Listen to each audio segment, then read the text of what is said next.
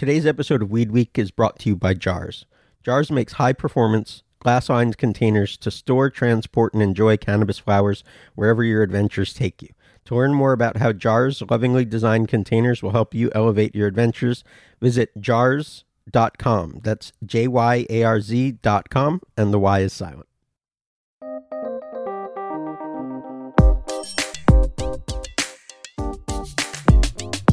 Hi, welcome to Weed Week. I'm your host, Alex Halperin. Today we've got a great interview with Adam Eidinger, the Washington, D.C. activist who led the push to legalize recreational in the district. He's a really interesting guy who's lots of thoughts on the meaning of activism, even when it doesn't succeed. And for someone like me who's distressed by much of what the Trump administration does, I found it really powerful. So stick around for that. Also, thanks to those of you who've applied to co-host the show. I haven't gotten back to anyone yet, but will at some point in the not-too-distant future. And if you haven't applied yet, you should email me at alexhalperin@gmail.com. And you can subscribe to our newsletters, Weed Week and Weed Week Canada, at weedweek.net. All right, so quickly, a couple news stories I wanted to bring up. It looks like the U.S. has started to ban Canadians for life if they work in the cannabis industry. The U.S. already reserves the right to ban anyone for life who has ever tried cannabis, and this now seems to be opening on another front. So far, it only seems to have happened in a handful of cases, including Jay Evans, a CEO of an agricultural machine company who was traveling to the U.S. to discuss designing a machine which could be used in the cannabis industry. The U.S. State Department has said that its policies are not going to change based on Canadian legalization. And, well, this could become a major problem with legalization. And there's no apparent end to the standoff. And so far, it appears to be relatively limited. And another quick story is that Mashable has a quick piece that Uber drivers can narc on passengers for weed. If it happens to you once, it'll probably lead to a warning, but more can lead to an account review. So be careful out there if you use Uber and like to consume cannabis before or after or perhaps during. Our sponsor, JARS, says they make the world's best cannabis containers, but you don't have to take their word for it. Frenchie Canoli, a consultant, educator, and hashishin, says storing my resin has been a lifelong search for the perfect product. Then he found JARS. A glass protected by a plastic shell, shockproof, smell-proof, classy, and colorful. It was love at first sight. Fall in love today at jars.com. That's JYARZ.com. The Y is silent. And you can check out their new and very popular pale pink for summer.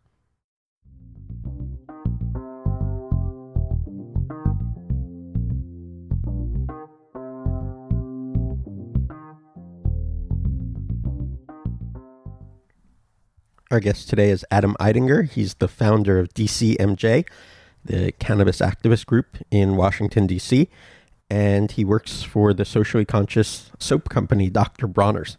And we have a really interesting interview, so let's get to it. Hey, Adam, how's it going? It's going pretty good. First of all, can you tell us a bit about yourself? I'm Adam Eidinger, and I was the proposer of Initiative 71 that legalized marijuana in the nation's capital. This was done through a voter initiative in 2014. Currently, I am the social action director for Dr. Bronner's Magic Soaps. We are the top-selling organic soap company that's been fighting for fair trade, hemp, basically all plant medicines to become legal. So I want to ask you about your career as a legalization activist.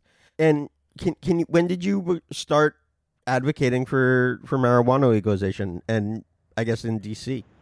I think right after I started using marijuana, I realized that the drug war was wrong about marijuana, that there was everything we were told about the dangers was exaggerated or not even true. And so that was in college, and I guess I was 21 when I became a kind of a regular user. And I became more of a cannabis activist, I guess, in 1998. I was assisting with the media outreach to radio stations for 59, which legalized medical marijuana in Washington, D.C., legalized home cultivation even. But that initiative was not implemented for 12 years due to congressional interference. And that kind of pushed me into statehood activism for D.C. and pushed me into working on anti-globalization and anti-war. And I've been an activist on a lot of different fronts, but I always had a strong opinion about the drug war, that it was wrong, that it was not based on science, where it was young people being locked up for small amounts of controlled substances.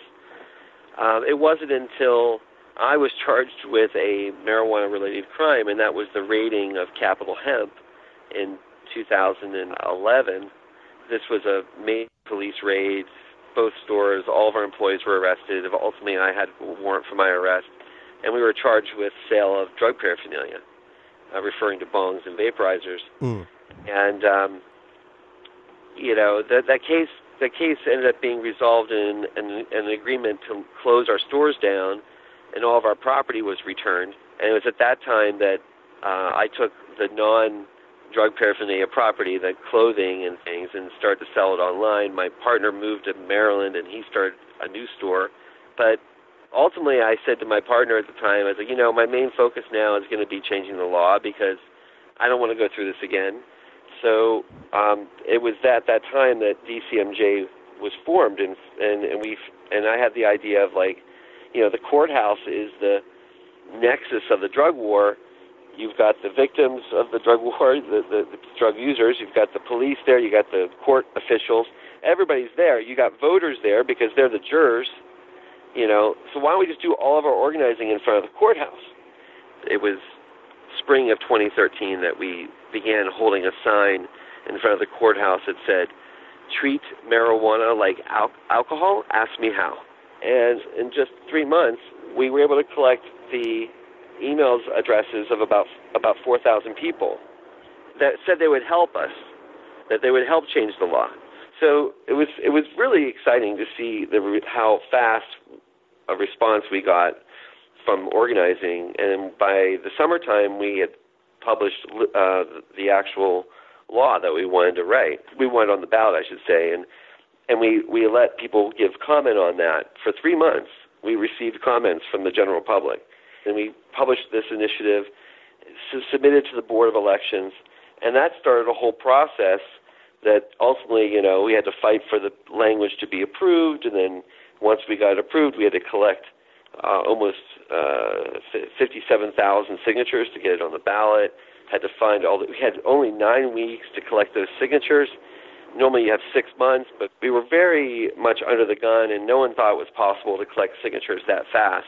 We felt like we could at first, and even after 3 weeks, we realized we were failing, and we weren't getting signatures in time. And when the word went out that we were failing and that this needed help, and it wasn't that easy to collect these signatures on such a short notice, and my phone just wouldn't stop ringing at that point from people who wanted to help, that were like, "We're not going to let this fail. Whatever you need, I'll help you." It was that kind of thing. It was like sometimes you have to admit that you're failing to get the help you need. So we got the help from the community. So it's what a ballot issue is supposed to be, from the people. We were polling in the high 60s, and we still had no national groups supporting us. It was only late in the game that Drug Policy Alliance came in, and frankly, they helped propel us to 71%. I'll never forget Ethan Nadelman saying to us, this can't just pass. It has to pass by a huge margin, or the D.C. government will overturn it. And he was probably right, because you can see right now they're about to overturn, or trying to overturn, a ballot initiative that passed by 56% to raise the minimum wage. And politicians are saying, "Oh, that's not enough of a majority," even though the same election elected them to office.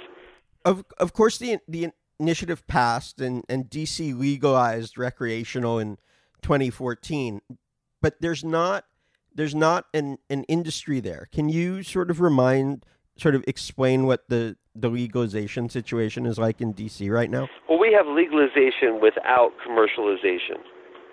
And if the listeners can imagine that, it means you can cultivate it in your home, but only 6 plants that are mature per household. You can possess everything that you grow, but when you walk out of your house, you can only have 2 ounces on you maximum. You can give a friend who's 21 and older an ounce, and that's not illegal. It's not distribution. If you manage to get a hold of some medical cannabis, because we have 5 dispensaries in the city and I think 7 cultivation centers, and you decide to share that cannabis with somebody who is 21 and older, you're not breaking any laws. Basically, we legalized adult use, and we did not legalize sale to adults. And is that largely because Congress has enough power to sort of prevent that? Congress is preventing D.C. from passing any new marijuana reform whatsoever. They have a budget rider that prevents the D.C. government from spending money to enact new laws. So that's how they're strangleholding the city right now from actually setting up stores, which would be very popular. And with the tourism that comes to the city and makes the city wealthy, you would probably see the tourism on steroids. The mayor went on television shortly after Initiative 71 passed, and Mayor Bowser said that she does not want Washington, D.C. to turn into Amsterdam. So now we have a huge underground economy here. We always had it, but it wasn't so blatantly open. There are these pop-ups that happen, and they happen in homes, they happen in backyards, they happen in public parks, they happen in actual businesses, restaurants, and bars. I've seen them pretty much everywhere at this point. And you buyer beware. You're in the underground economy. It's a quid pro quo when you say, "I will give you cannabis if you buy X, Sure. Y, Z." You know, so you can't buy something else. Like I bought this handmade work of art, and then say, you know, and I spent $300 on this hand pressed juice product. You know, it's a quart of juice for $300. And meanwhile, you're getting like an ounce of weed as well as a gift from the juice presser. You know, it's not plausible. And as long as there's cash being exchanged and marijuana is like in the room, they are getting convictions. They're arresting people. They're sending in, I say they, I mean the police. They're sending in Vice Squad who don't look like your normal Vice Squad, that are very cannabis sophisticated people. I think the people that get into this pop-up business, it's like whack-a-mole, and you don't want to get whacked. And so I tell people to stay away from it. It's not legal. What is legal is you could be a cultivator. You can go and sell your service of going into people's homes and growing their weed for them. And this is a business that's happening across the city right now. There are reputable businesses that are licensed in the city to be normal businesses that provide landscaping services that specialize in home cultivation. Can you tell me a little bit about your group has become known since legalization in D.C. for giving away cannabis, I think, on the steps of Congress and at the Department of Housing and Urban Development? Yes. How has that gone? Well, since gifting of cannabis is lawful, and we made it lawful, we've incorporated free cannabis into important demonstrations. Probably the most memorable was the Trump 420, where for about 6 weeks prior to the demonstration, the community met daily to roll joints and stash joints until we had roughly 10,000 joints in the end that were given away on the day of 6,000 of which were rolled in my house. People might just come initially for the free weed, but then they end up staying for the politics and realizing that we are like one of the most vibrant political social change movements in America if we just be ourselves. So it's legal to give away cannabis in D.C., right? So we thought, well, why don't we give it away on Capitol Hill, on 420 no less, on the cannabis holiday. And we announced Was that this year or last year? This was last year. Okay. And we brought 1,200 joints. Actually, 1,240, I think, was the number, because it was after H.R. 1240. It was for a descheduling law. Like, we brought the same number of joints. And we said, just for a couple hours, if you have a congressional ID, any kind of congressional ID, you could be landscaping or you could be, in Senator Schumer's office. It doesn't matter. If you have a congressional ID to work on Capitol Hill, you can come and received 2 joints for free on Capitol Hill. So we did this across the street from the Capitol building on a D.C. sidewalk where it's legal. And they still arrested us. And it ended up being seen by like 1 billion people on television and on the internet because it was powerful. And every time they would arrest one person, another person would start giving away joints, and then they'd arrest that person. And this went on for about 2.5 hours of just one arrest every few minutes until I think in the end there were 10 of us arrested.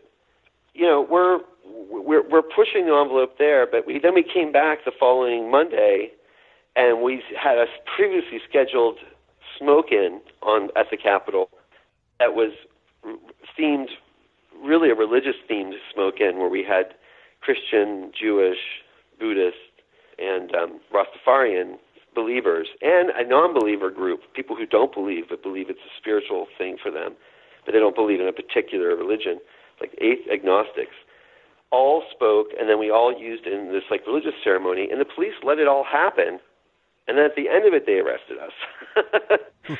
So the way I see it is we have to be public with our resistance and with our desires, and especially in halls of power. And this approach of being nice and just waiting and waiting and waiting, it hasn't really worked. What really works is ballot initiatives where we cut the middlemen out entirely. We just take the politicians out of it and say we're going to let the people decide. And direct action, where we actually say, no, we're proud of who we are. You're going to have to arrest all of us.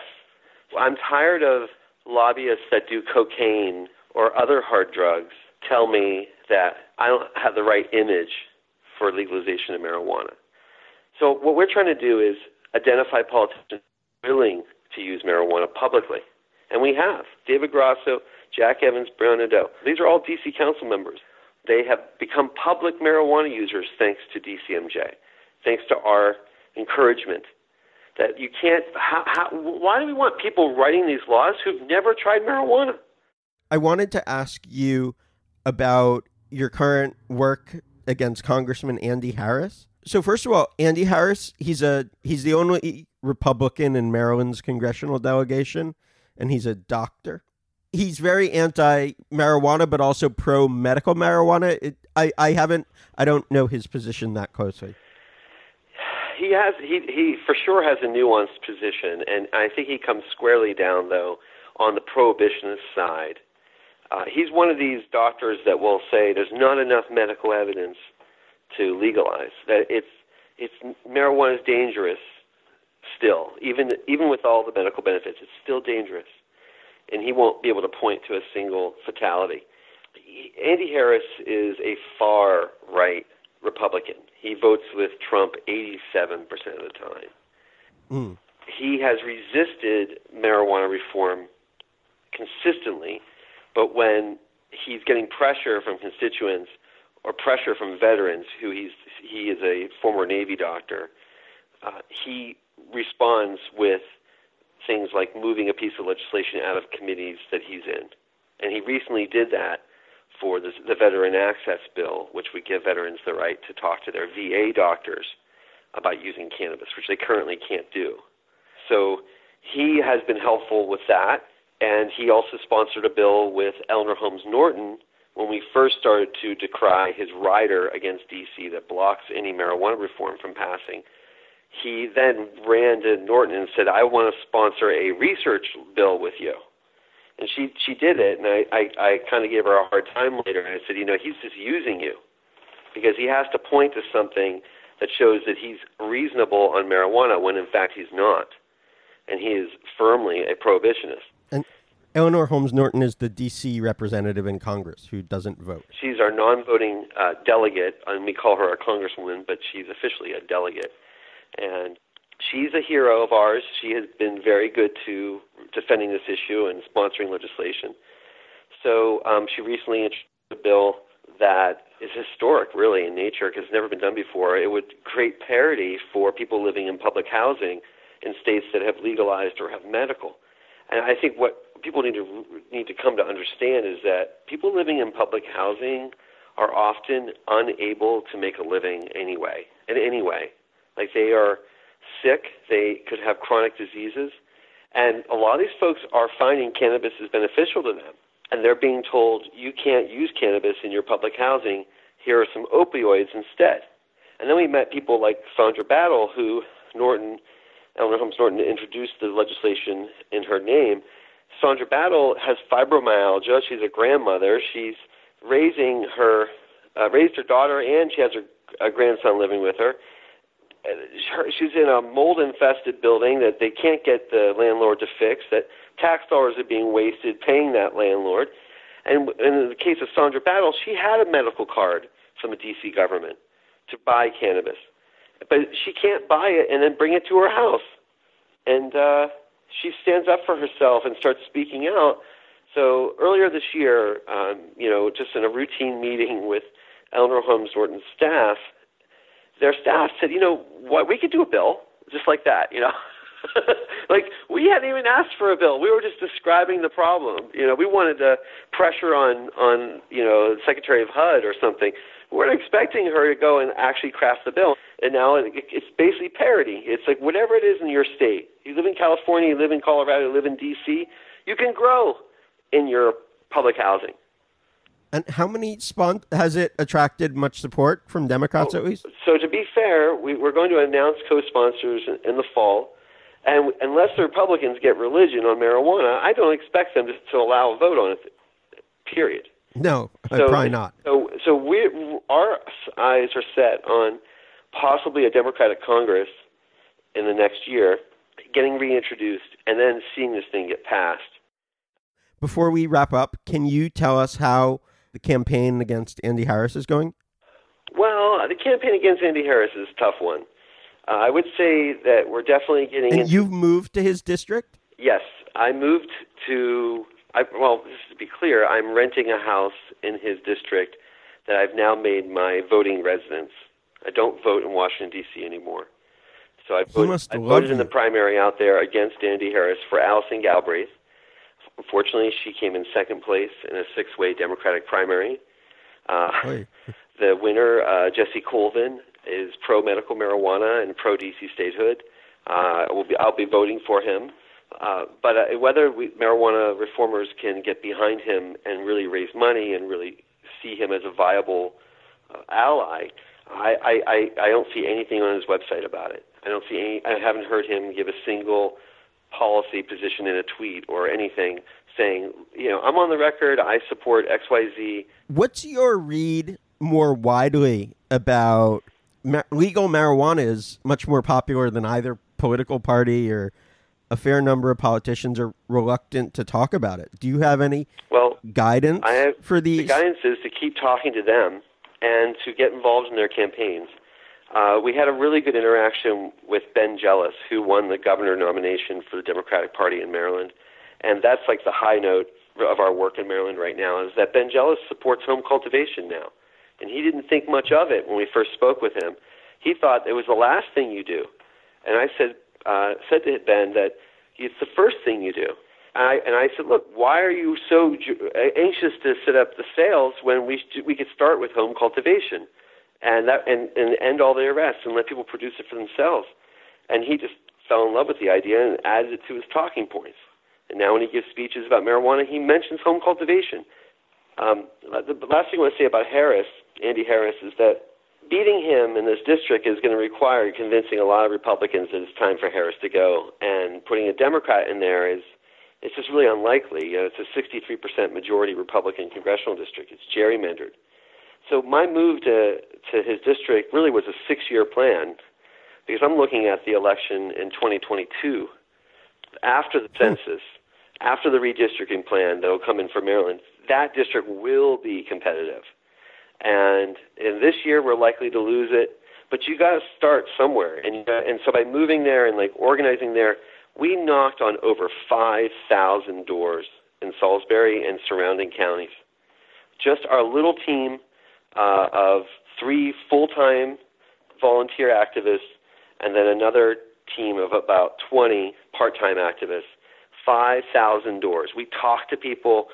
We came in second place. We won Salisbury for our candidate, but we came in second place in the race. It was powerful, and Allison Galbraith had never run for office before.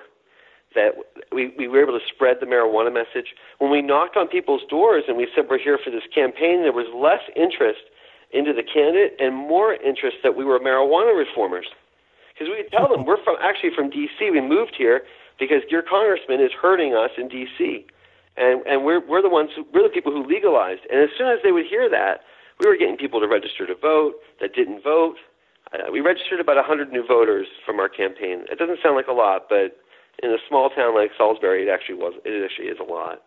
This is really terrific and really interesting, and I think inspiring just about what activism is about in times where, well, it's the politics are awful.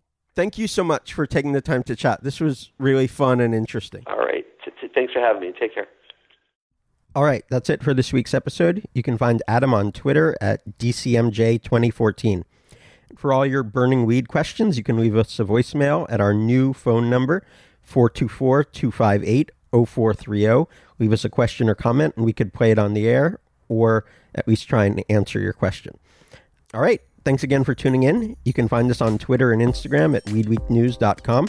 And if you haven't yet, go to iTunes and rate us 5 stars. It really helps new listeners find us, and we're still a pretty new show. Our producer is Hannah Smith, and Alicia Beyer wrote our theme music. Thanks for listening. Bye.